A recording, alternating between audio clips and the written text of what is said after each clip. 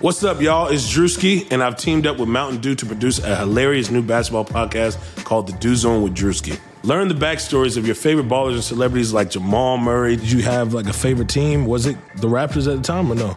Was the Raptors even started around that time? Come on, bro. I ain't that old, fam. You talking like I'm 50. Taylor Rooks, Asia Wilson, and many more. You won't want to miss this. Listen to The Dew Zone with Drewski on Apple Podcasts, Spotify, and wherever you listen to podcasts. Today's episode of the Chase Thomas podcast is brought to you by our presenting sponsor, Ponko Chicken. Ponko Chicken, if you did not already know, is a unique spin on Japanese and Western cuisine. There are stores, if you're not familiar, all around the Atlanta area. There's one in Marietta now. There's one in Buckhead. There's one in Chamblee. There's one in Midtown. They're popping up everywhere because Ponko is awesome and they're like family. So go check out Ponko if you have not already. It is the home of the award-winning Japanese American chicken tender. Just to brag on them a little bit more, they were Verizon's Super Bowl Live top-selling vendor, three-peat Taste of Atlanta award winner, Midtown Alliance Best Taste winner.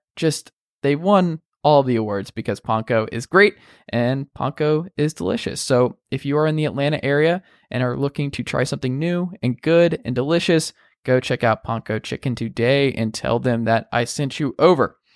Also, if you have not already, go check out chasethomaspodcast.com. It's where all of my episodes to all of my podcasts are, all of my writing that I do, more information on me and who I am, and why you should be listening to this podcast and reading my work and all of that great stuff. Go do that. Go to Chase Thomas Podcast today. If you're an Apple Podcast listener, go ahead and leave me 5 stars and a rating and a review. That's great. I need it. It helps the show continue to grow and all of that good stuff. You can listen on SoundCloud, Spotify, like I said, Apple, Google Play, everywhere where you can get your podcast. The Chase Thomas Podcast will be there. So go do that today. All right. I think that's everything. We can get into today's episode. Uncle Darren, let's go. The Chase Thomas Podcast. My nephew needs me to record. See, I already hate it. I hate it. All right, welcome back to the Chase Thomas Podcast. We're taping this on a Tuesday afternoon. We're both actually in Georgia. One of the rare ones where my guest is actually in the general vicinity of where I am. It's Will Leitch of New York Magazine, MLB.com, author of quite a few books. Matunian, I believe, is the phrase there. Will, good afternoon. How are you? Well, everything is awesome and fine here. How are things at your neck of the woods? Everything is running very smoothly around here. I feel I don't mean to make light. It's everyone is going through a difficult time now. Some people more than others. I find it strange when people try to do your misery is not as big as my misery, or my misery is bigger than yours, or whatever these things are. It's obviously there are some people that are going to be struggling with this more than others, but everybody's going through it. So I feel very lucky to be in the position that I can sit in this house with my children. And my biggest complaint is teachers should be paid $80 billion, and because I'm trying to teach these skills with my children, with my wife, and B, also that my biggest complaint is that the odds of them coming in this room during this podcast 2 or 3 times are high. It's all good. Chris Trapasso of CBS Sports was on yesterday. Guess who came in? Kid came in and said, "I wanted to talk on the radio like Dad." Like middle of the podcast. It's like it is par for the course now. So this is fine. How does that work? Because I was thinking about that. Like my parents got lucky in this, I guess, because both of their kids are grown and gone, so they didn't have to deal with this. But like, the teachers are they still communicating with y'all and everybody else? Where it's like, hey, or is it just like, good luck, see you next fall? The teachers are doing their best. We're a very excellent public school called Barrow here in Athens, and it's a fantastic public school. And the teachers are great, and they have morning lessons, and they give us little things to talk about. They've tried to keep the structure of the day as close to what it was before as they can, which is to say it completely dissolves around like 11:15. But up until then, it's almost like a normal work day, school day for them. So, but everyone's doing the best they can. I think we're going to be here for a while. So, I will say actually Monday. I don't know. Oh yeah, sorry, I forgot. Right, sorry, I forgot. It's going to be done by then. By Easter, we're just going to wave our magic wand and it'll be over. But I do think see that quote, like, what better day on the American resurrection? Like the branding is already underway. The American Resurrection? I can't get over it. Yeah, I don't know. I'm just saying, I don't care what that idiot says. I'm staying in my house, and you better stay in your house too. I assume of all the disturbing things about this, to hear that his numbers are going up during this is definitely one of those. You know what? I'm just going to be off Twitter today. Today's going to be a day that I'm not on Twitter. So it's pretty that's a good thing for every day, right? Yeah, this is going to be bad for our psyche. That's been a policy for a while anyway. But now, occasionally I found myself more on Twitter of late as what's the joke that someone put on Twitter? The idea that okay, everyone, I know a lot of you are working out at home, so let me give you my strategy for what's been working for me this week. 4 a.m. pick up phone. 2 a.m. put phone down, go to try to fail to sleep. And that feels like kind of accurate what a lot of people are doing, but I'm trying my best to keep it very much seems to me with all the bad things going on and all the idiocy of the people that are supposedly in charge to help us, all I can do is just put one foot in front of the other. I'm not a member of AA, but I'm taking a very AA attitude about it. You just keep one foot in front of the other, and that's all I can take care of. How do you explain social distancing to your kid? Because that was something I was thinking about too. Of like the kid, like we think about the adults struggling with just not going out in groups and all the spring breakers and all that kind of stuff. But if you're like 7 years old and you're used to recess and seeing your kid, seeing your friends and all that kind of stuff, and then just being like, "Hey, so you can't go anywhere near any of your friends for a while. Sorry." Yeah, they FaceTime with them a little bit, but they can't hug Baba and Jima. They can't. That's the other bit. Those are the two big adjustments they've had to make. We're hoping that if we keep that in the circle, that's something in like 2 or 3 weeks we'll be able to stop. We know where my parents have been. We know where I've been. Once we get 3 weeks in, I feel like we'll be comfortable letting them hang out a little bit more. But well, no one else. Everyone else is just a stranger, and they must be run away. But I would say that. It's hard, but the kids are keeping us sane, like it's amazing. Most kids, you meet their teachers. We just had parent teacher conferences and the teachers were telling us, like, wow, your children, like, just so you know, like William and Wynn, that's their names, are wonderful, wonderful kids. They're exemplars of the class. And we're like, wait, these two kids are the ones you're talking about, right? Mm-hmm. And I couldn't believe, I was like, that can't be right. They must be confused because they're not like that at home. And I feel like I understand it now. They've really just been awesome, and they've kind of kept us level in a way that has been kind of difficult to do. So that's the advantage. It turns out I totally like my kids. It totally turns out that I do. It helps out. Ask me in a month, though. I was gonna say, like, when summer comes around and when kids are like, okay, this weather's perfect, I'm going outside, I'm done with school, done with all of this. Now, to be fair, this is another advantage of, I left New York a few years ago. We have a backyard. They can go out and play basketball. They can go out and go play like we have a yard where like there's no other kids that are going to come in our yard. So we're able to get them outside, which is a definite advantage. I know I have many friends in New York, in addition to all the other terrible things that are going on in New York right now, that they're stuck in like this little apartment and they can maybe go out and walk through the hallway for a little bit. But other than that, we at least can get them outside. The weather's getting nicer. They can at least go outside a little bit. But and I'm able to go out for a run, and because nobody and I don't really run anybody on my runs anymore. So that's got fine. But to be able to get your wife's shine, right? Yeah. What's that? You steal your wife's shine on your runs. Yeah, because my wife gets up and runs at 5:00 in the morning, and I run more normal time at like 10:30 in the morning. But everybody sees me, because I run through a main drag, so they always are going to her like, "Hey, I saw your husband running." Like, she runs farther than me. She's in better shape than me, but she's actually more dedicated than me. So people think that I'm the fit one in the family. Though I think just looking at us should make it clear that's not the case. Interesting. But that's also from your newsletter that you're doing daily now. What made you want to do that? What made you want to get people's stories and post those on a daily basis? It's so rare that you find actual universal things anymore. And of course, this even this has now become everybody kind of going into their corners, or more accurately, some people seeing what's going on and other people hiding in their corners and pretending it's not what's going on. But certainly, there is hard to find kind of universal experiences like this. To me, it seems pretty clear that this is something that obviously everyone involved with is going to remember the rest of their lives. I was in New York City on 9/11. I was 24 years old.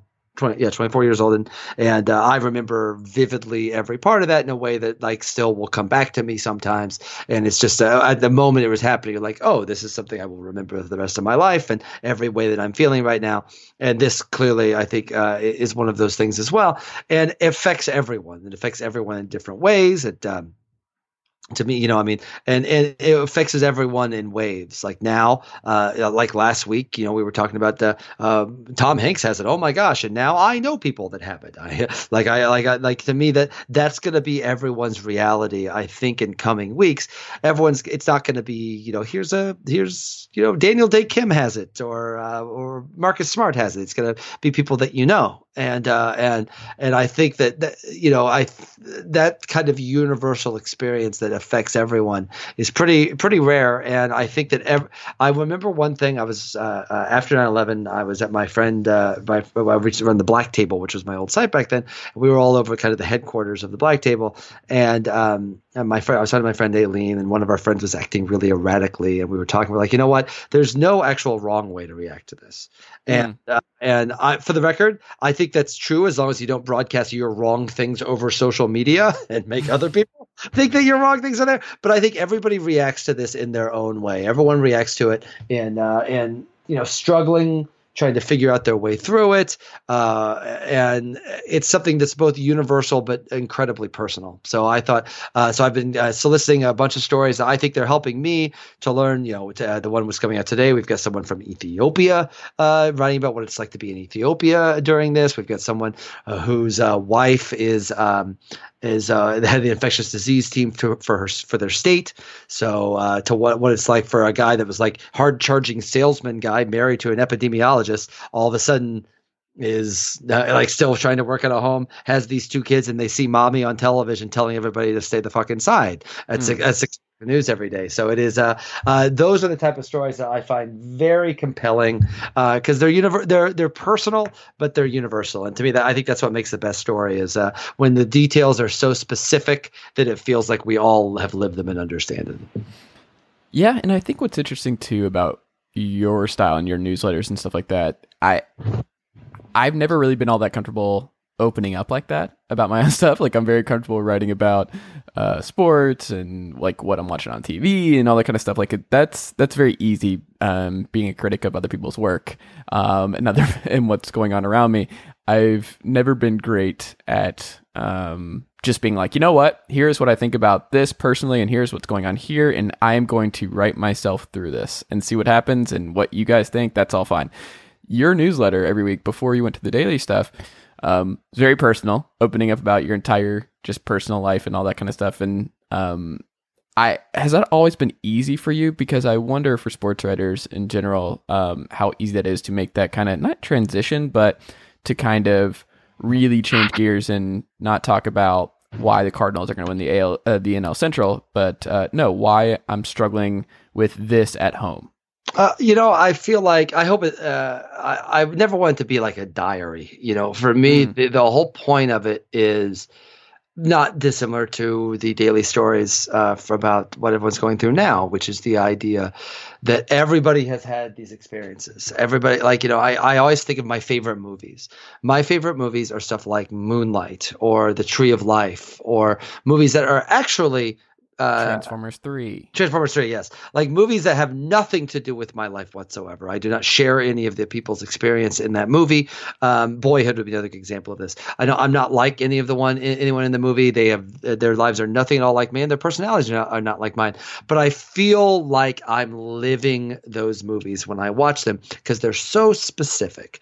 And when you are so specific about a feeling or a thought process, and you're honest about it, I feel like that's something that everyone can understand, and therefore it feels like something that they felt because it feels genuine. And so for me, I actually find that stuff easier to write than sports, because sports, I love writing about sports, but I don't like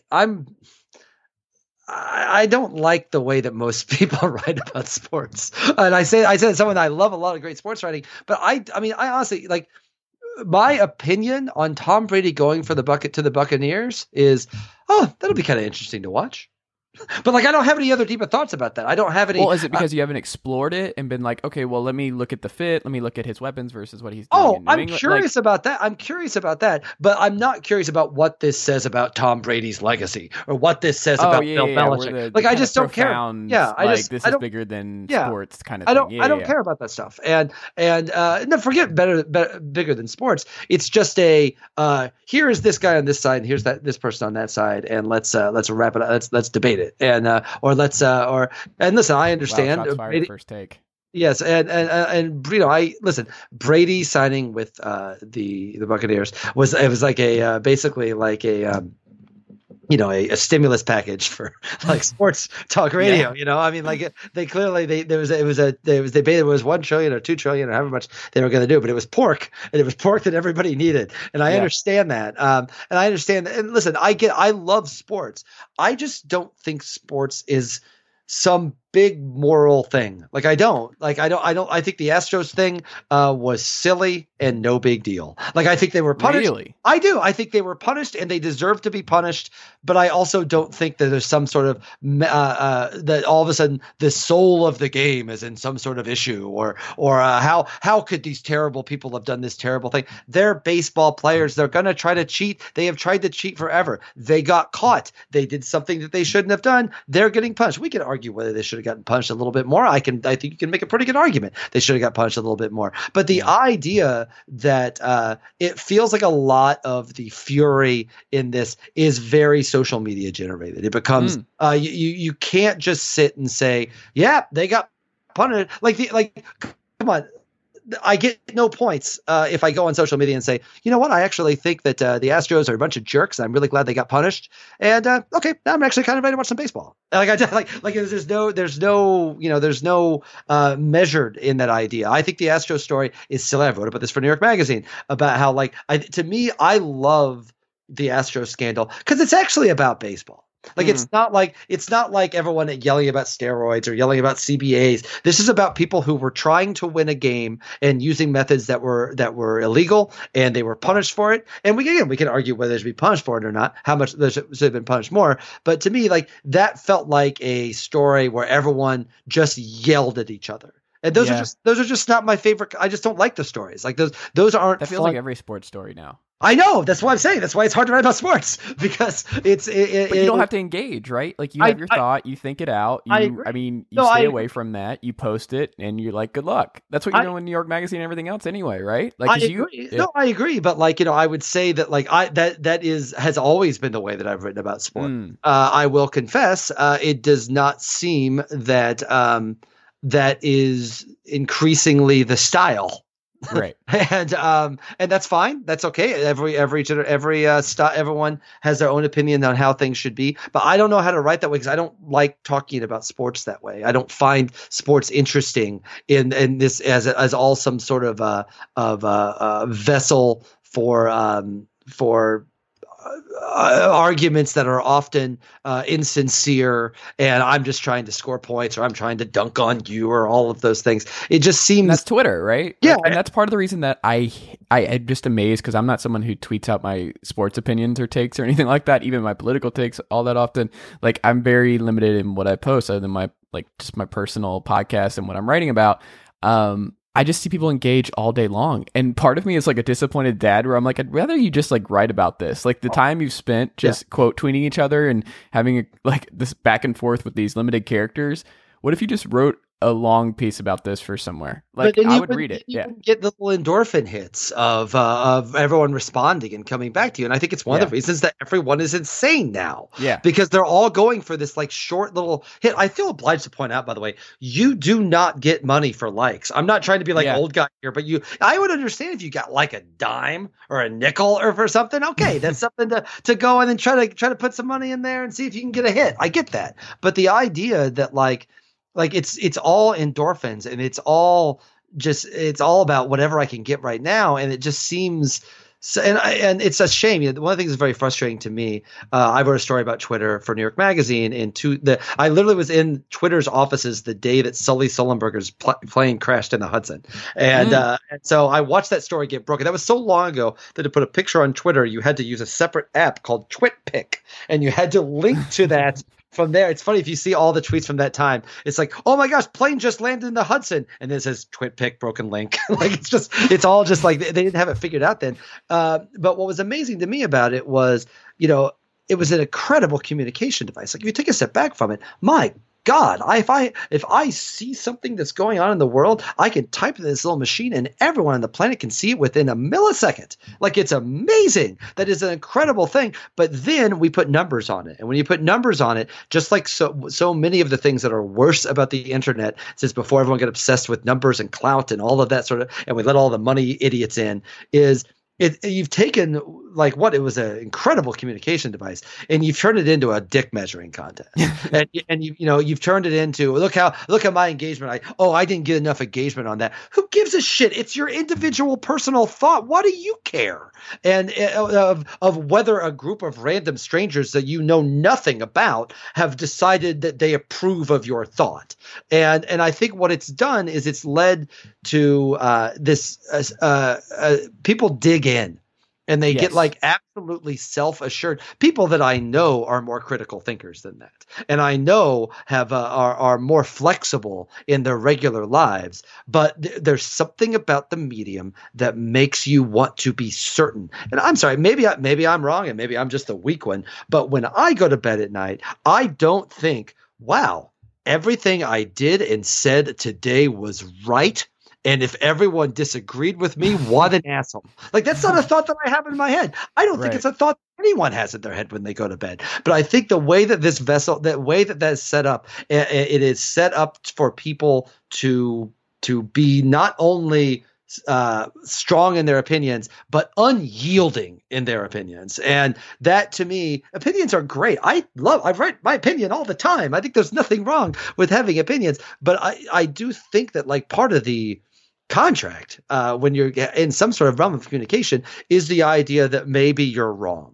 Like maybe you're wrong. Maybe I'm wrong. Which is okay. And that's the other thing that Twitter doesn't help is that it's okay to be wrong. It's not just okay. It is totally good for you. Yes. It is great to be wrong. And to me, that's what I find so strange is people are so afraid that they're going to be wrong or someone's going to disagree with them. And so they'll find people who are like, well, you agree with me, right? Well, you agree with me. Well, you're on my side, right? And they all gather together and now everyone's in Slack rooms and they're all like, they all have their in jokes and then bring them out to the real world. And it feels like all it's done is made these little factions of the world where it's not people who are like-minded. It's people, it's not people who have a common goal or have some sort of it's not really a publication anymore. It's just people that have all decided, oh, you agree with me. Let's gang up on the people who don't on every side. And to me, that is what is very frustrating. Even when I agree, like, listen, I would say that a lot of the people that do this,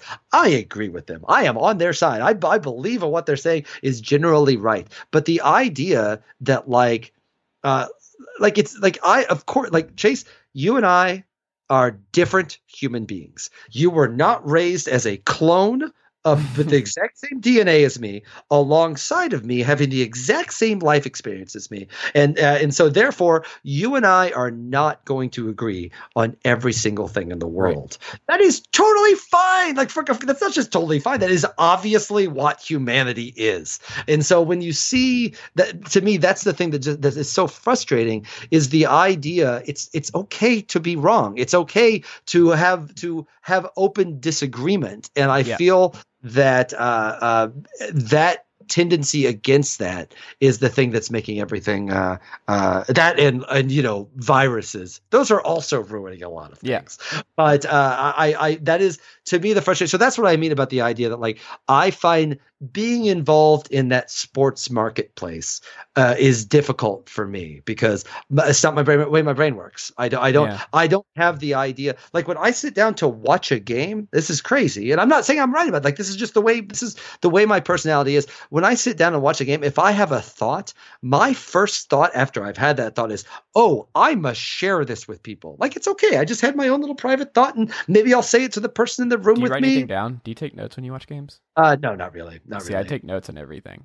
And I should. I used to. I didn't do that because whenever I reviewed movies, I always felt it was cheating to do that a little bit. How does that work? I've always wondered about that with you and everyone else. You don't. So You don't take notes. I don't take notes. Some people take notes. I don't take notes just because to me, I feel like my job as a movie critic and really as someone writing about sports is to kind of be the ideal viewer and to experience it the way that the people I'm writing for experienced it, which is they just sat down and watched the movie and did not stop, pause, and take a note and try to I had a clever line. I have to write down that clever line. And then you miss something in the movie. To me, I feel like I want to experience the movie the way that the people I'm writing. Do you watch it back after? Because you could do that. I know people who do that with TV, like a lot of TV critics will watch it through one time and then take notes the second time. If I were doing a recap, I would probably do that. I used to, when I first started New York Magazine, I thought I would just said yes to everything. So like, hey, can I recap 24? I love that show. Can I recap 24 for you guys? They're like, well, you're like a contributing editor to the magazine with a column every week, but sure, dumbass, if you want to go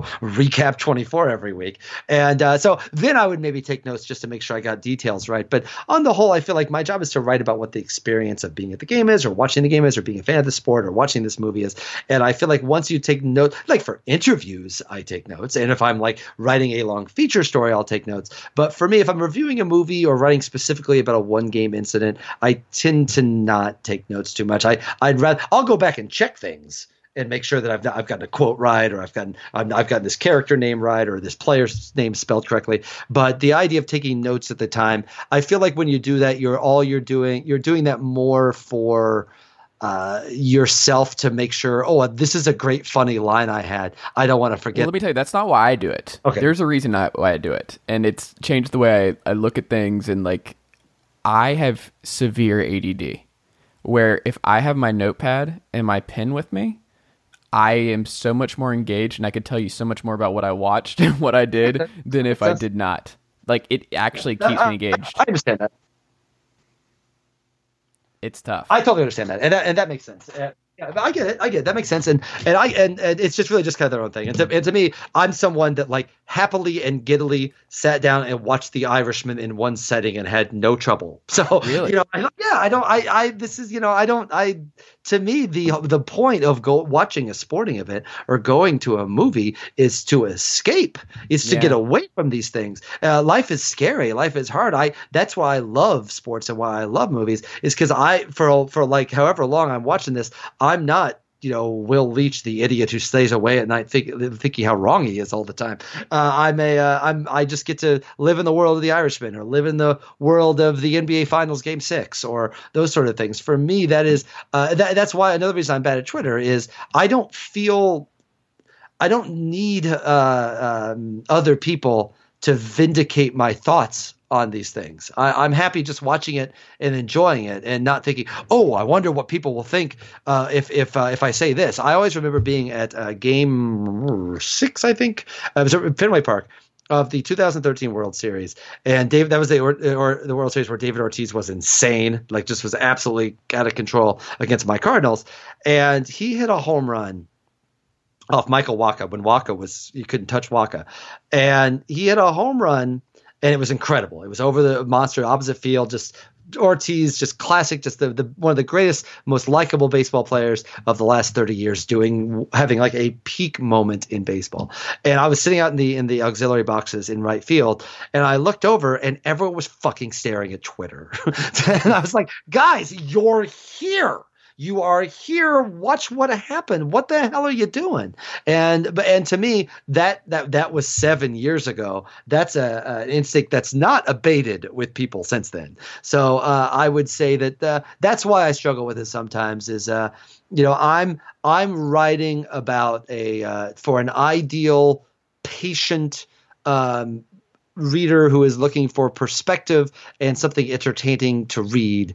And I think there's tons of those people. I still think there's plenty, but I understand that there is a temptation to be more quick hit and to be more pile on and jab, and I tried it briefly, and I'm like, this is not who I am. I feel like I would be very much pretending to be something that I'm not. I did not go through this entire career to get to a certain level and be like, yeah, you know what? I tweet now. That's all I really care about. That's what I have to do. I got to get my clout score up. I got to get my points. Like, I don't care about that stuff, and pretending that I did, I think would be a disservice, not only to anyone who reads me, but frankly to myself.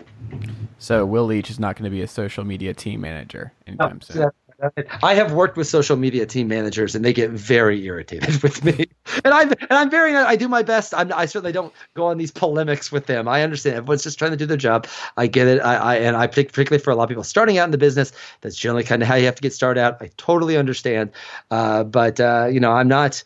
I'm happy to change with the times. In a lot of ways, I have. I've done the idea that I would do as much TV stuff as I do now is something I never thought I never had any interest in, never thought I would care about. But I feel like it's just something you kind of have to do to kind of stay in the game a little bit. But I've gotten comfortable with it. For me, doing that idea, I look at like Drew. I look at Drew McGarry, and I'll look and it'll be like I'll get up at 6:30 in the morning and I'll look at my phone like everybody else does. And I'll look at my phone and Drew's been tweeting for like an hour and a half and it's fine. That's great. There's nothing, I'm not criticizing him. That's fine. But that urge that you have to have. I think Spencer Hall's the same way. These very, very smart guys who have good perspectives and have things to write. They have that button, that need to just fill the space with stuff. Yeah, and I can't do that. I don't. I just don't. And there's nothing wrong with it. But I think trying to do that would be trying to be something that I'm not. Yeah, and I don't know if that's good for me as a young sports or whatever I am now. I don't know what to call myself anymore. What am I? I am because I don't like blogger. I don't like any of the terminology used to describe what I do right now. It's tough to explain to my parents too. Yeah, it's still tough to explain to my parents. I've been doing this for 25 years, so I understand. Yeah. Do you spend more time watching movies or sports? Oh, sports. No question. Sports. For me, because for me to I'll casually watch a sporting event. I kind of can't casually watch a movie. If I watch a movie, even a terrible movie, I sit down and I feel like I owe that movie the courtesy of my attention and my time. So for me, if I watched movies with the intensity that I watch sports, I wouldn't have time to watch sports.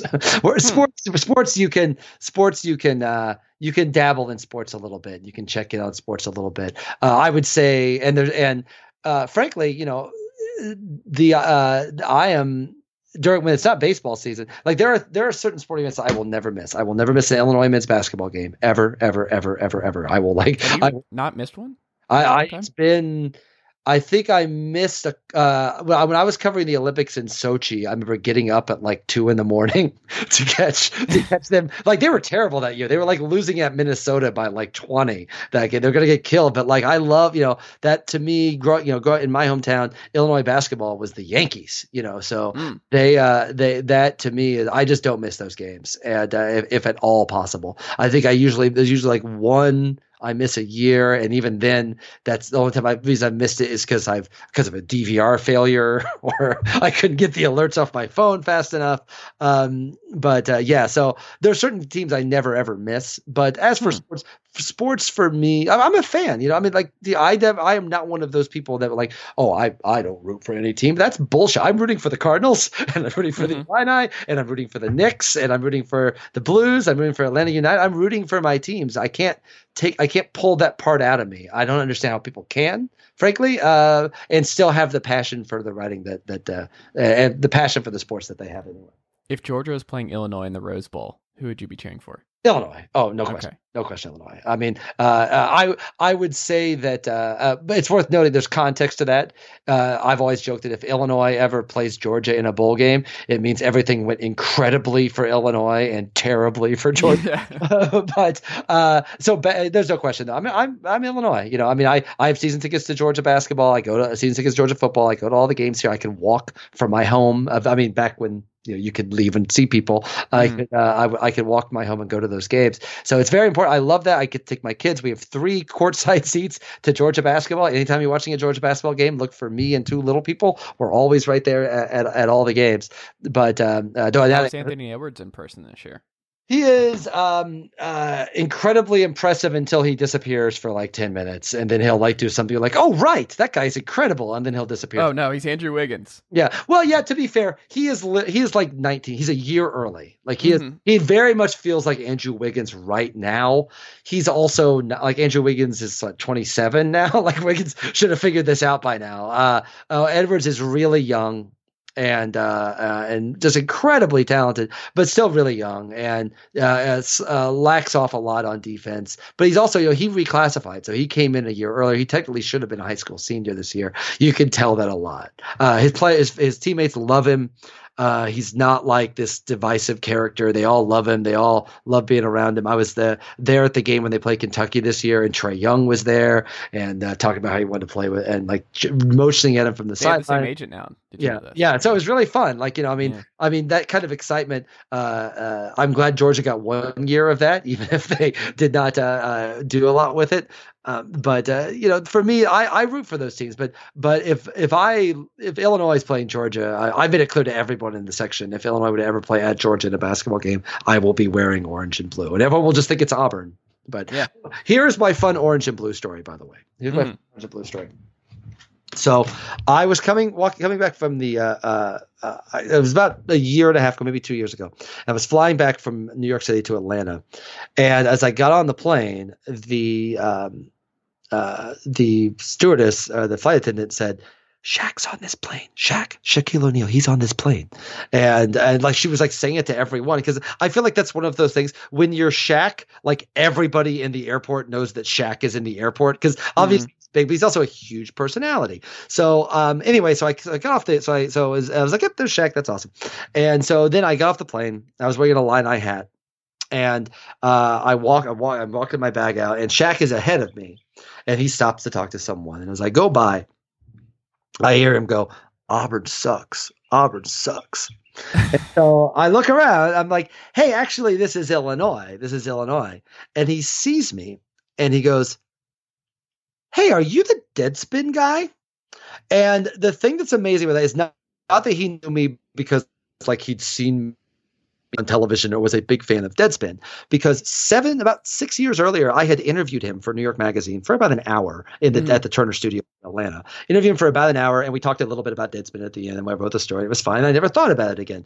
And then 6 years later, having had no interaction with me in any way, shape, or form, and no reason to know who I am at all, remembered my face from that interview 6 years ago. Now imagine what kind of skill, like I can't do that, and nobody cares about me. Imagine Shaq doing that. The number of people that Shaq meets, every single time anyone ever meets Shaq, it's like the biggest thing that's happened to them in like a year.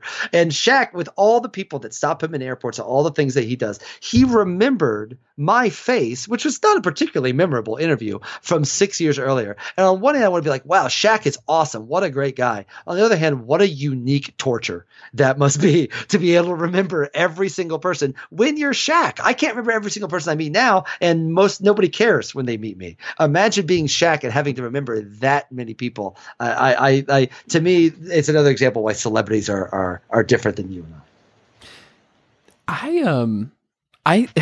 I'm definitely one of those people who I will remember your face. I won't remember your name. Are you like that, or are you the other way? Do you remember names better than faces? Because I'm awful with names now. I remember faces and not names. I never names. And I know this is a common complaint, but seriously, never ever be one of those people that comes up and say, "You don't remember my name, do you? You don't remember my name." Like they think that's a terrible way to start a conversation anyway. Not just that, you think that you're insulting the person, but you are insulting yourself. That is exactly what you're doing right there. So it's always it's always a weird way to handle that situation. Yeah. So you wrote about how screwed every sports season is. I wouldn't go that far, but I would say I certainly think it's funny how like the NFL and the WNBA are probably the most well positioned just because of the timing of the seasons. Remember, I did not realize that the WNBA actually had already carved out a month of its season for the Olympics anyway, and now of course there are Olympics, so they can weather a delay better than some other, and they hadn't even started yet, so they can weather a delay. I actually feel if you look at what the Korean basketball league is doing or the Japanese baseball league is doing, they've been able to actually get the sports back in about a couple of months. There's still they don't have fans, but they've got it back in a couple of months. And I think that could have been on the table for us. But that I think it may already be too. Pro wrestling's doing that right now. They're still doing shows with no fans. Yeah, every week. I think I'm not sure that how long that's going to continue. We'll see what happens. I mean, listen, they're doing WrestleMania this week. They're taping it. I know they are, but again, let's see what happens when Vince doesn't care. If there was ever a very Trump-like sports figure, it's Vince McMahon. I think he is going, because you wrote about this too, the UFC with Dana White and having that kind of guy. I think Vince is actually more Trumpian than Dana White. Yeah, I think. Oh, I mean, I think they certainly have a closer connection. I don't think there's a question about that. But eventually, I mean, I don't want to get dark on this podcast, but I mean, the next couple of weeks, I think are going to be pretty harrowing for a lot of people. And regardless of whether or not you can, I do think there's going to be a certain. Okay, we need to not be doing this right now. I think we're going the other way. I don't know. Cuban's comments this week, where he just thinks it's going to be up and running by June. Like that means that they're going to start practicing stuff in a month or less. Like maybe.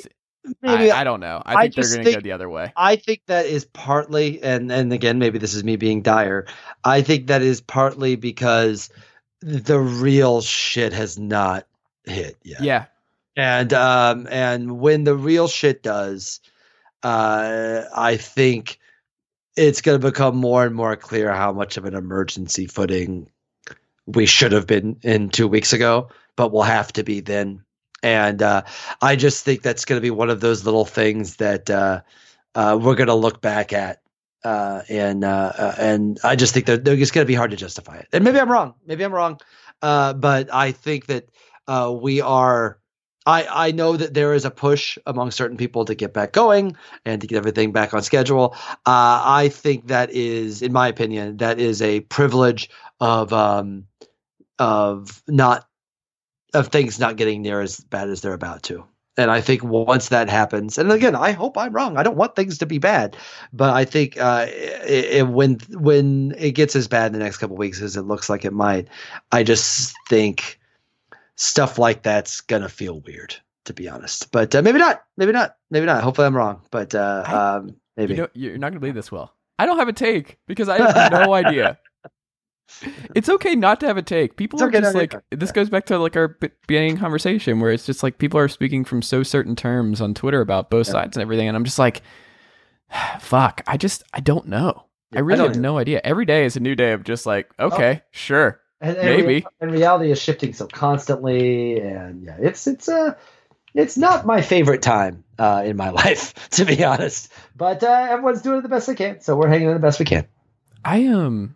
I think it's interesting. Ethan Strauss had this tweet a couple days ago about football is when things get real. Like people can live without basketball, people can live without baseball. Sorry, Will. People can live without MLS. People cannot live without football. And if this country misses games, like I just think about, I mean, you mentioned that NFL is positioned to be okay, but like college, like with transfers, recruiting, I mean, spring practice is getting canceled. If they can't work out this summer, like they already have limited amount of time to be with the kids. What that football season looks like with everybody of just not having practice time, then just having a season. If this goes out into June and July, like what does that look like? How do you start on time when players just aren't acclimated and there's just so many different transfers and all that kind of stuff? That's when we're going to experience real problems, is if football games get moved or if the NFL gets canceled or anything like that, where the NFL is just moving along like everything's fine. They're signing everybody. Like you said, they had Tom Brady and that was great. Just Cam Newton getting released today. There's all kinds of news. The NFL is still king. But if they're ever, like, we're still too soon from getting to the point where we're like, oh no, the NFL might actually not happen this year. I think that's true. I don't think a lot of adults and sports fans, especially in the South, can handle like no college football, like that just being gone. That they're just like, nope, taking the risk, like that guy on Fox News last night. Nope, no. we're gonna go down because I need this in my life. Oh, there's no. I mean, like literally, it's been a week, people.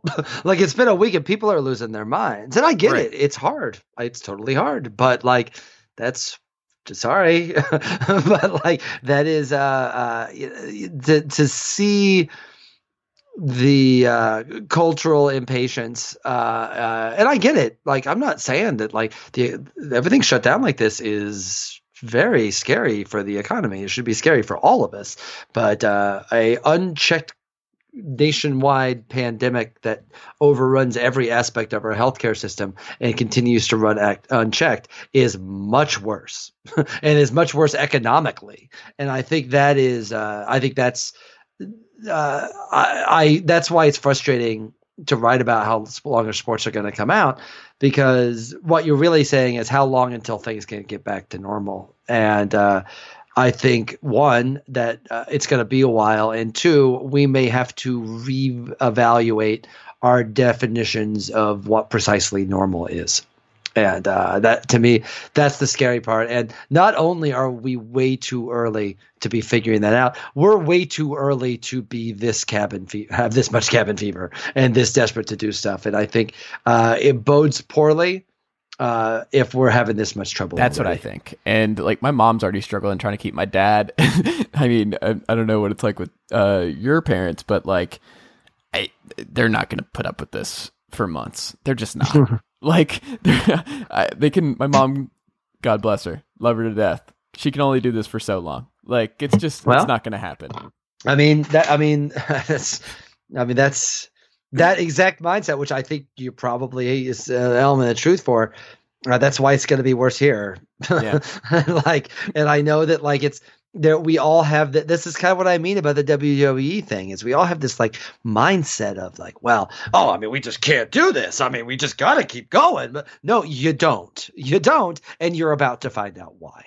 And I think that is that's the hard part for me to watch all of this happening is I agree. It's hard for my parents too. It's hard and I'm having to wrangle them up, and and I see people that I know that are getting antsy and trying to push the limit a little bit here and push the limit a little bit there. And I get it. There's something very much in the American character to not be cooped up like this. But we're a weekend. Yeah, I know. And that's what I mean. That's why it's like that right there. And the fact that there is no actual executive leadership saying, like, last thing on this. I remember when I lived in New York in 9/11, Rudy Giuliani, hardly, the most eloquent, reasonable person.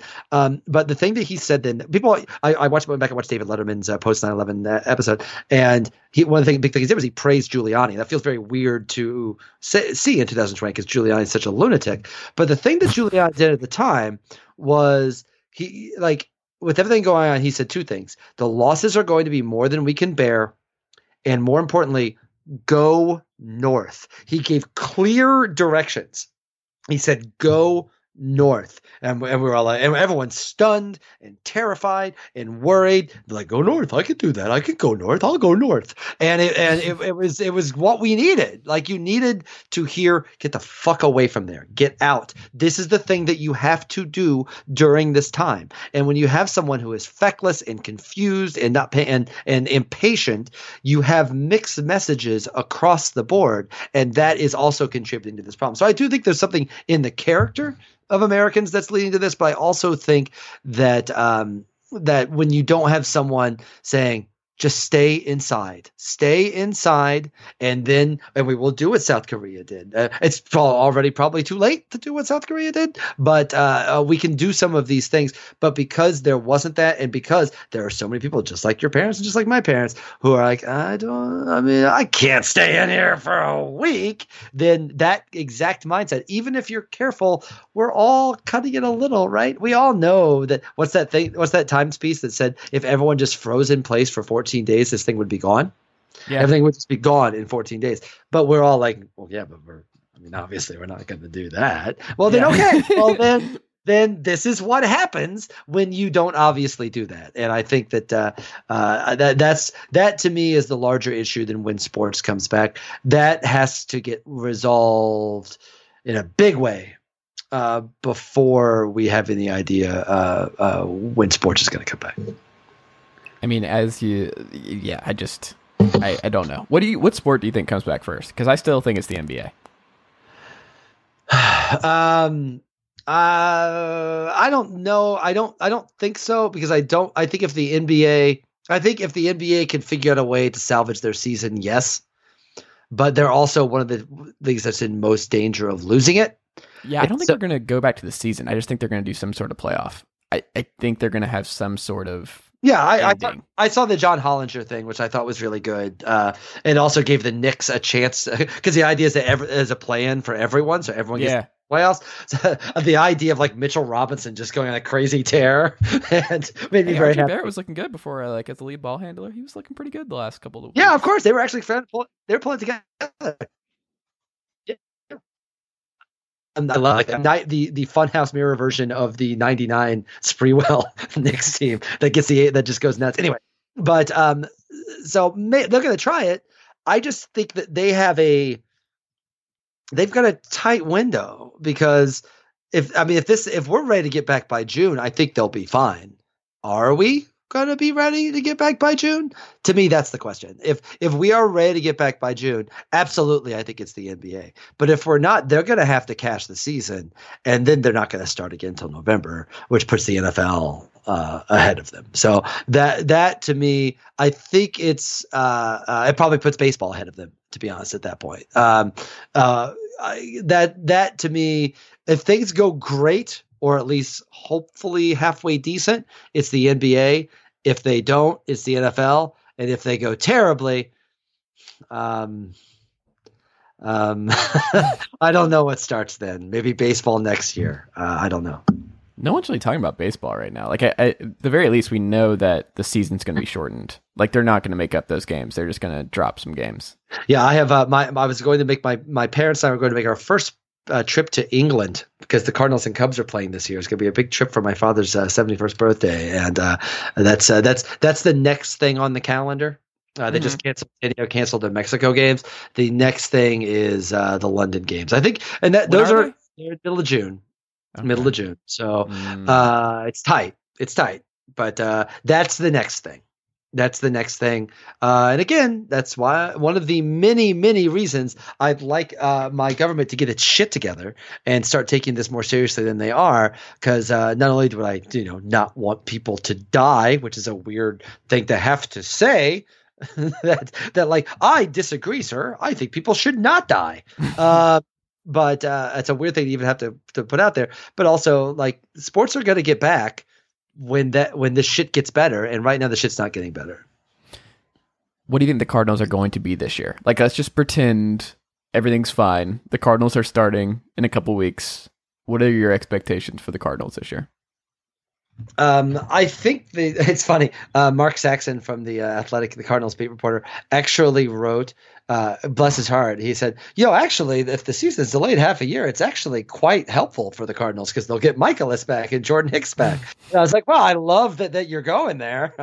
That sounds great. But I think that one of the major things that was frustrating about the Cardinals was I think Dylan Carlson is going to be terrific, and they were going to play. I think they were going to play service time games with him, and I think that was going to cost them in a division where one or two games could make all the difference. We'll see how the service time stuff gets kind of resolved, but right now, kind of feels like when the season starts, he's in left field, and that solves a lot of the Cardinals' problems, to be honest, because then they've got an extra outfielder there. They don't have to rely on Fowler or rely on O'Neill to be great. So for me, that is the hope is.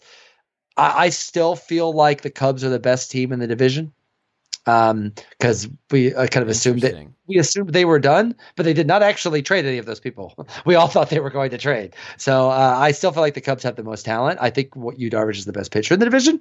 And so I would still pick the Cubs at this point. But who knows the way this season it may end up turning out. Interesting. So you're not a Milwaukee Brewers believer at all. I never have been. And I've obviously consistently wrong because they keep making the playoffs every year. I was going to say. Yeah. What do they have to do? Win 90 games next year? Have a starting pitcher and a half. A starting pitcher and a half would be a start. That's not their brand, though. Oh, did you see this? Syndergaard's getting Tommy John. This just broke. This just broke. Syndergaard is getting Tommy John. Man, we're never gonna see Syndergaard, the guy we all thought we were gonna see. You know what's sad too is I was just talking with John Taylor, formerly of Sports Illustrated, last week about the AL East, and we were talking about somehow we sidetracked and talked about the Mets. This team, if you look at their just before the Syndergaard stuff, if you look at their rotation, you look at their lineups, you look at the pipeline, you look at who they sign, you look at their bullpen. Like, there's an easy case of them winning the NL this year. Like, if you look at it, if you forget the Metsy stuff, there is so much to like about that team. Oh, I did pick them to win the division, but that's what I did not know that Syndergaard was. I did not know the Syndergaard was going to be out for the whole year. So yes, that's not good. But I want to pull up their the Brewers rotation as you said that. They have Brandon Woodruff, Adrian Hauser, Brett Anderson. Good God. Shout out to him. He's only 32 somehow. I know. Brett Anderson has been an MLB pitcher my entire life and is somehow only 32 years old. Josh Lindblom and Eric Lauer. Don't know who Eric Lauer is. It's old Padre maybe? Yeah. I think he was a first-round pick for the Padres in 2016. Yeah, nobody's homegrown. They don't develop their own pitchers. Their only homegrown guy is Woodruff, and he was an 11th round pick. None of them are high picks for them. None of them. And they have no farm system now. Yeah. I don't know. I'm not betting against the Brewers. And I'm definitely not betting on the Cubs. The Cubs are just, there's too much weird energy in the Chris Bryant stuff, and I don't know. I don't. And you know what? I'm still kind of mad at them that Chris Bryant's not a Brave right now. Still a little mad. Understood. Not my thing. Yeah, I don't know. The Cardinals, and I'm just thinking about the NL now. Now you have me on this whole like reevaluating the entire NL Central, because I was very in on the Brewers, and I was expecting you to go with me on the Brewers. And now that you've kind of talked me out of them, so I don't really know. But it's also nice to just thinking about baseball. Sports. Yes. Two last things before we go, and this is going to go college.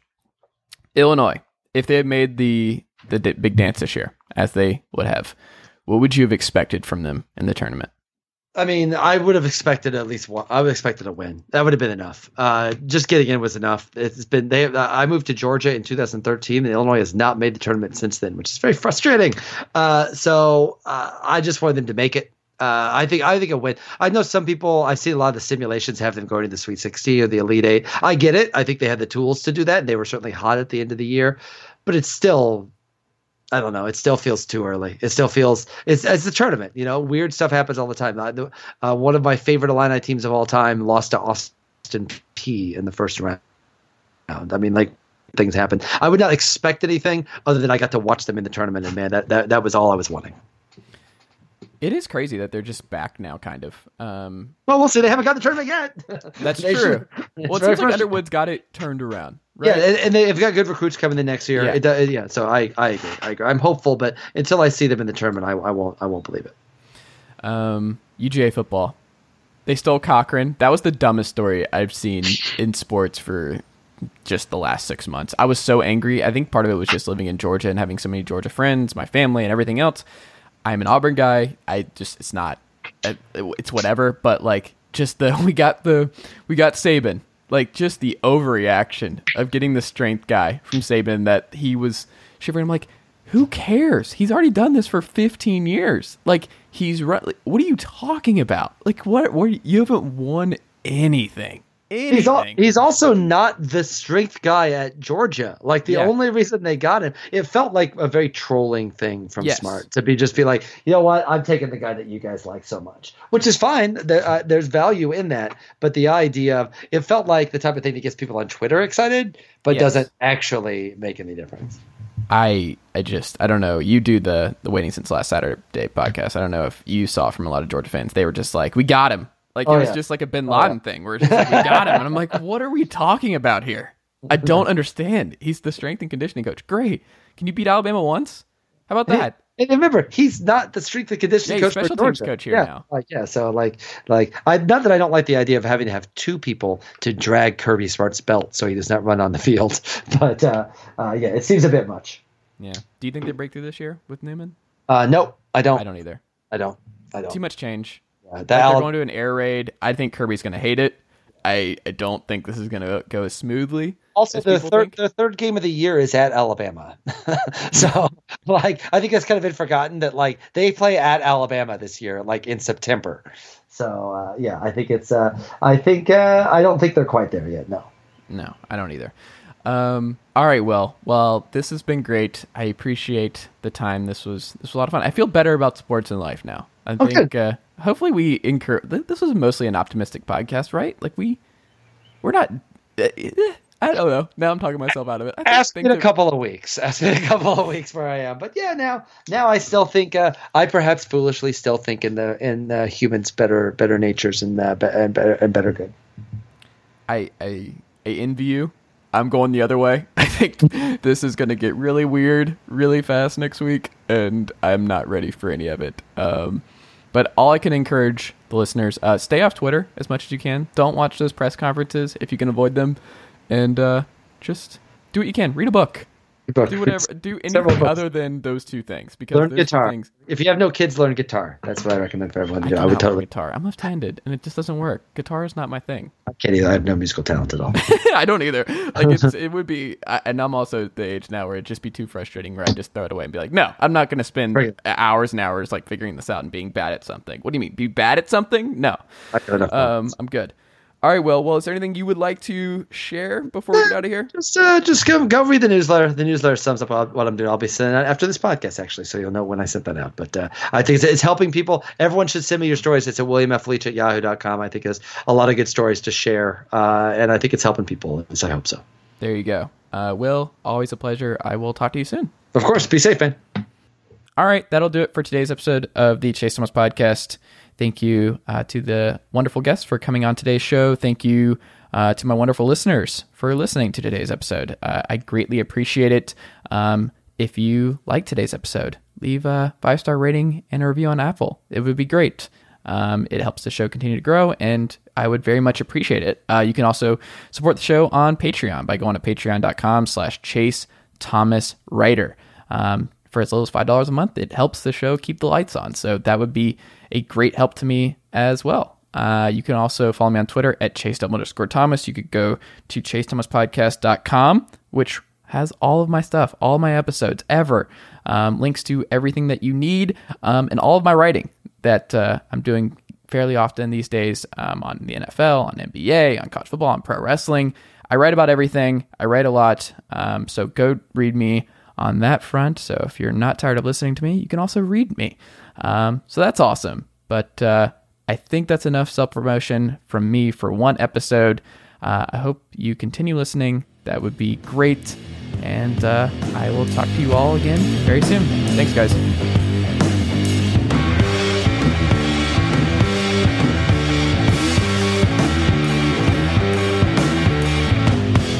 Nicely done, nephew. Chase Thomas Podcast. Hell yeah.